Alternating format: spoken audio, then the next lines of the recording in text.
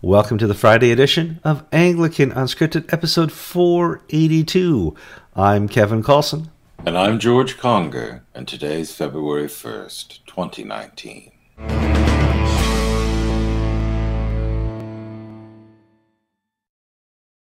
Okay, people, welcome to another show of Anglican Unscripted.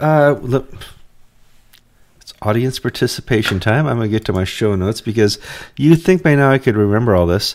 We're having a growing audience. We really thank you. More and more subscribers. We thank you for that too. The comments are just going crazy on YouTube. 40, 50, 100 comments per episode. We appreciate that very much. So, as audience participation members who really, really, really like us, Sally Fields like us, like the program. Click on YouTube that you like it. Click on Facebook where you see the program that you like it. Please share with your friends. Share with your enemies. Share with your clergy. Share with your laity. Share. Comment. We love the comments. We read all the comments. You guys keep the discussion going, and we appreciate that. So don't forget to do that. Also, if you have not subscribed yet, go to YouTube and subscribe. Any of you are... And I call you highbrow people because you guys have little devices you listen to us on. If you want to do the podcast, in the show notes of our YouTube are the ways to click and subscribe to the podcast. George, how you doing down there in Florida? Just great, Kevin. It's probably about 60 degrees warmer down here than it is up there. Yeah, we're yesterday 2 degrees. Today 18. Not bad at all. So, 18 you get out the suntan lounge and the Barca lounger and be outside this afternoon. I have to turn off my Dick Tracy watch here because somebody, like a customer, is going to call during the show like they always do. I hate to tell you, it's in the low 60s here. It's not 60 degrees warmer, so I misspoke. It's only about 50 degrees warmer. Well, we have a friend from Miami that watches the program, and she said it was 58 down there, and she was miserable. So, But no, when it is cold in Florida, it is colder for the same temperature rating than it is up north because we have no insulation. We're not used to it. And I have my sweater and my woolly jacket, and it's in the low 60s. Well, we rented a house once for a week around Christmas, and it must have been Miami, and there wasn't a heater. They had air conditioning only. Is that very common down there? Yes, especially in the Miami area because, yes. Yes, because we were expecting global warming. No, we don't have fireplaces. We don't have chimneys, but everything has central air conditioning built in the last 30 years. So right now our audience is like, we didn't really sign on to watch a show about the weather. Well, we get that. Okay. So because we're talking about a hard topic. We're going to talk about abortion this week. And abortion is a big topic, especially in the Christian realm, in the Episcopal Church realm, the Anglican Communion realm, and the Church of England realm. Believe it or not, you can support abortion by not saying a word.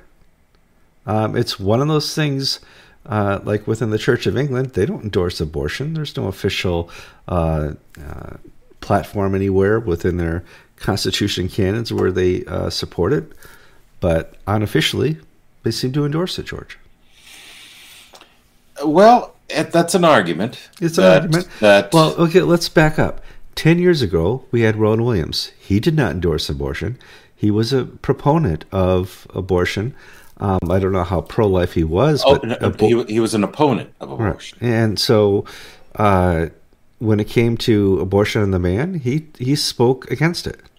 Rowan Williams spoke out eloquently and repeatedly about the moral consequences of abortion. He supported the Society for the Protection of Unborn Children. He was very active, very loud-spoken, and he offered cogent theological, moral, and ethical issues why abortion on demand was not Christian. So could you say that the Church of England under Rowan Williams was anti-abortion, and now that Justin Welby hasn't said word one, it's pro-abortion? Or can you say that the leadership colors the perception of the stance of the church? Well, let's move on to the Episcopal Church. In the Episcopal Church, under Browning, and certainly before Catherine Jefferts Schori, it would seem that they were against abortion. They certainly did not support it. The Episcopal Church is a difficult case because it's one that you can argue on technicalities, but the public face of the Episcopal Church the past 20, 30 years has been pro-abortion, even though the formal stance of the Church has been either neutral or negative. Now, people say, well, what? I thought the Episcopal Church backed abortion, because you read the name Episcopal Church in these Religious Coalition for Reproductive Choice leaflets and everything. Well, that is not true. A number of years ago, the Executive Council, on its own action, endorsed the Religious Coalition for Reproductive Choice, which is a pro-abortion group. The General Convention has never done so, nor has the Constitution or canons or any statement from the National Church done what the Executive Council has done. Some dioceses, like Central Florida, for instance, specifically by diocesan resolution, repudiated the stance taken by the Executive Council. But, at the end of the day, those are just words. So, like, from where I stand, the Episcopal Church stands in the pro-life camp. But if you stand in a different corner of the Episcopal Church, it stands in the pro-abortion camp. Well, it wasn't but 6 or 7 years ago we had a clergy person up here in the Northeast tell us abortion was a blessing. Dean of a seminary. Dean of a seminary. Episcopal Divinity School, the late Episcopal Divinity School in Cambridge. Yeah. She gave a speech in Alabama saying abortion is, I think it was a sacrament or a blessing. A blessing. It's a gift. Mm-hmm. And see, here's the problem, that people like to wrap themselves around the mantle of this is the Episcopal position. And frankly, the Episcopal Church has no ability to take positions. I can remember in the, I think it was the 80s or the early 90s, Ed Browning came out saying the Episcopal Church supports the bombing of Belgrade by Bill Clinton. I remember that. Yeah. And I'm thinking, let's see, Sinai, Ten Commandments, number 11 must have been left off that second printing, thou shalt bomb Belgrade. Leaders say and do things that they believe, but their actions in no way commit the wider church. Unless it's in the Constitution or in the Book of Common Prayer, it's not necessary. It's not. Well, Presiding Bishop Michael Curry has spoken in favor of abortion. He's spoken in favor of climate change. He's spoken in favor of all these, more liberal things, but it's still not the official policy of the Episcopal Church. Correct? Right, correct. Okay. Those are Michael Curry's views. Mm-hmm. Alan Haley, our friend and partner on this show, has spoken many times about what actually a resolution of convention means. It's a snapshot of opinion on a certain day. Unless a resolution is changed into a canon or a constitutional amendment or into the reform of the Book of Common Prayer, it is not an ongoing forever statement. I'm sure we have resolutions from the General Convention of the 1850s on the Civil War, on slavery and things like that. May or may not, I don't know. I'm sure you do. The point that I'm trying to make is that the topic of abortion, we need to separate its different layers. There's the moral and ethical issues, which I think Kevin and I are in complete agreement on. We are in complete agreement. And then there's the political thing, where we have New York adopting a law to allow abortion up to the moment of birth, Virginia and Vermont contemplating such laws. And we have people using the Episcopal Church's name to advance a political agenda. And I personally find that offensive. They have no right to do that. Well, I mention this because the tide, from what I see, is changing.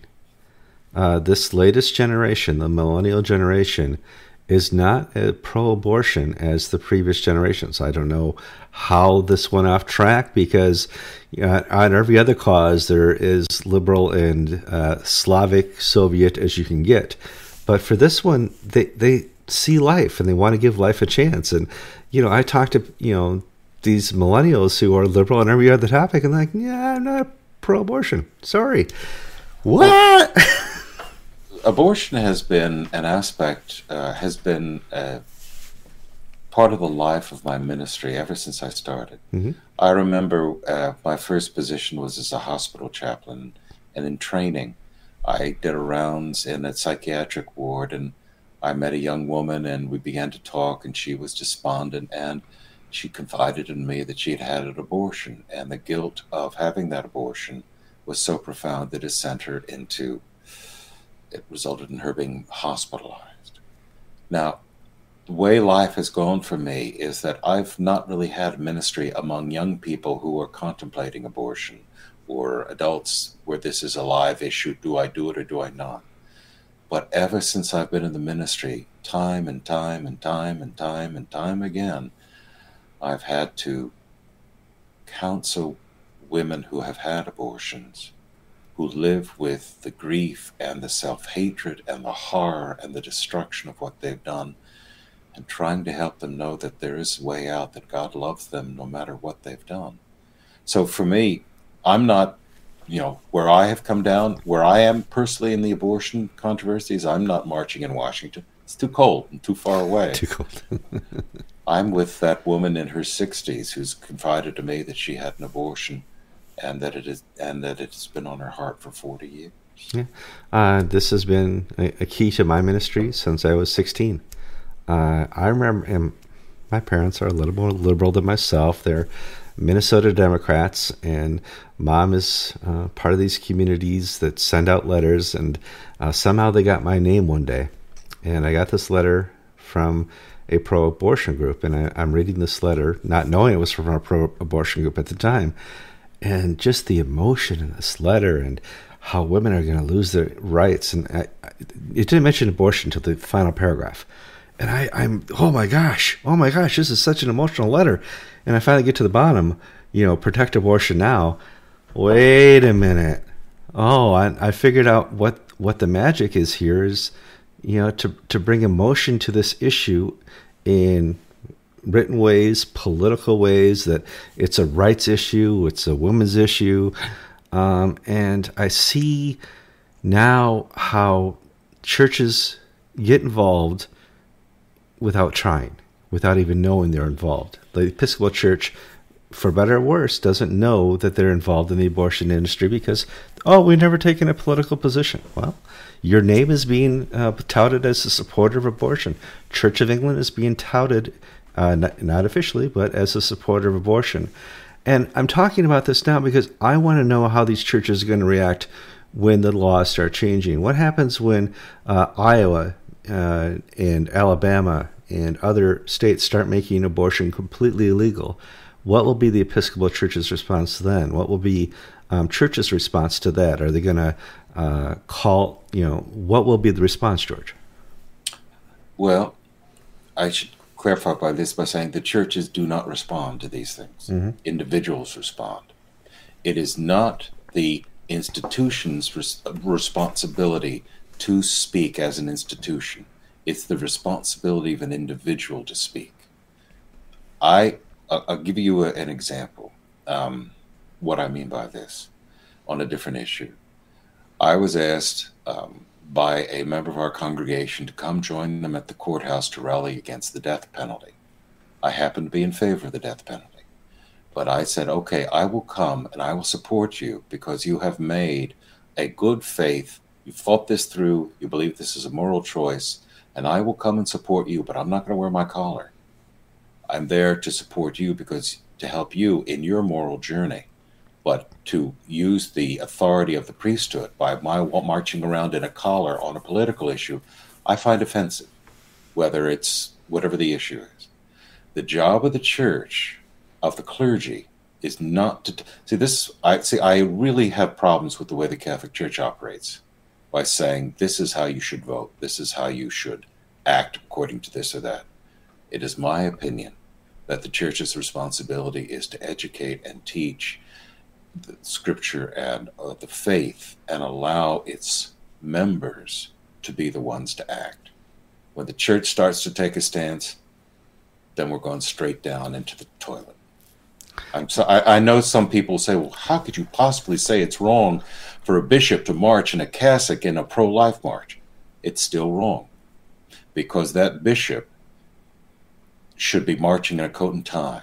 He should do and say and believe all the things that he believes, but when he uses his office to advance an agenda and an issue that is outside of the parameters of his work, I think he's abusing his office. Yeah, I disagree. I think if a bishop wants to show up in his cassock, because in my spiritual life and what I see a bishop offer the Eucharist, the body of Christ, with his cassock on. And if he wants to fight ultra feminism, which is offering, kind of the opposite of the Eucharist here, and I believe I just can't go there. I just can't go there, because then you are acting as if this is a personal gift or this is a personal action of the priest or the bishop. The sacraments have nothing to do with the individual. Celebrate them. That's why we say the worthiness of the priest just has no effect on the efficacy of the sacraments. When you start saying that I am going to dress in a sacramental fashion, it's one thing if this were 100 years ago and priests run around in cassocks as normal day-to-day clothing. That's different. But if I'm going to dress as if I'm about to perform a sacrament and then take part in a political action, I am abusing the sacrament for a political agenda. And I don't care what that political agenda is. You are demeaning the office by separating the sacramental act from its intention, which is service and worship and praise and glory to God, and putting it into, no matter how prominent the action. Now, I believe strongly on this point, and I know this is an unpopular belief, but I do believe part of the problem of mainline Christianity in the United States is that it's become too closely intertwined with politics. So you could start it in the Civil War, in the Civil Rights Movement. You could say it was in Vietnam. You could say it's in Ed Browning going to the White House in a cassock supporting the bombing of Sarajevo. Sorting the bombing of Belgrade. Whatever it is, when you do that, man, you're abusing your office that God has given you.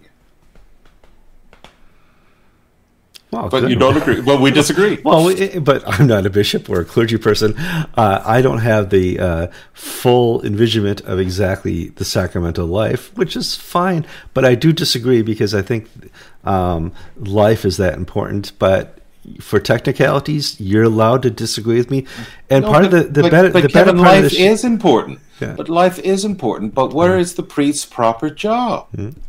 The proper job is that the priest by himself, unless he has the authority of the legislature or government or the ability for moral suasion, the priest's job is to be there for the person before the abortion or be there for the person after the abortion, to offer guidance, counsel, support, love, to help them through. Evil exists, and we are here to help them deal with that evil on a personal level.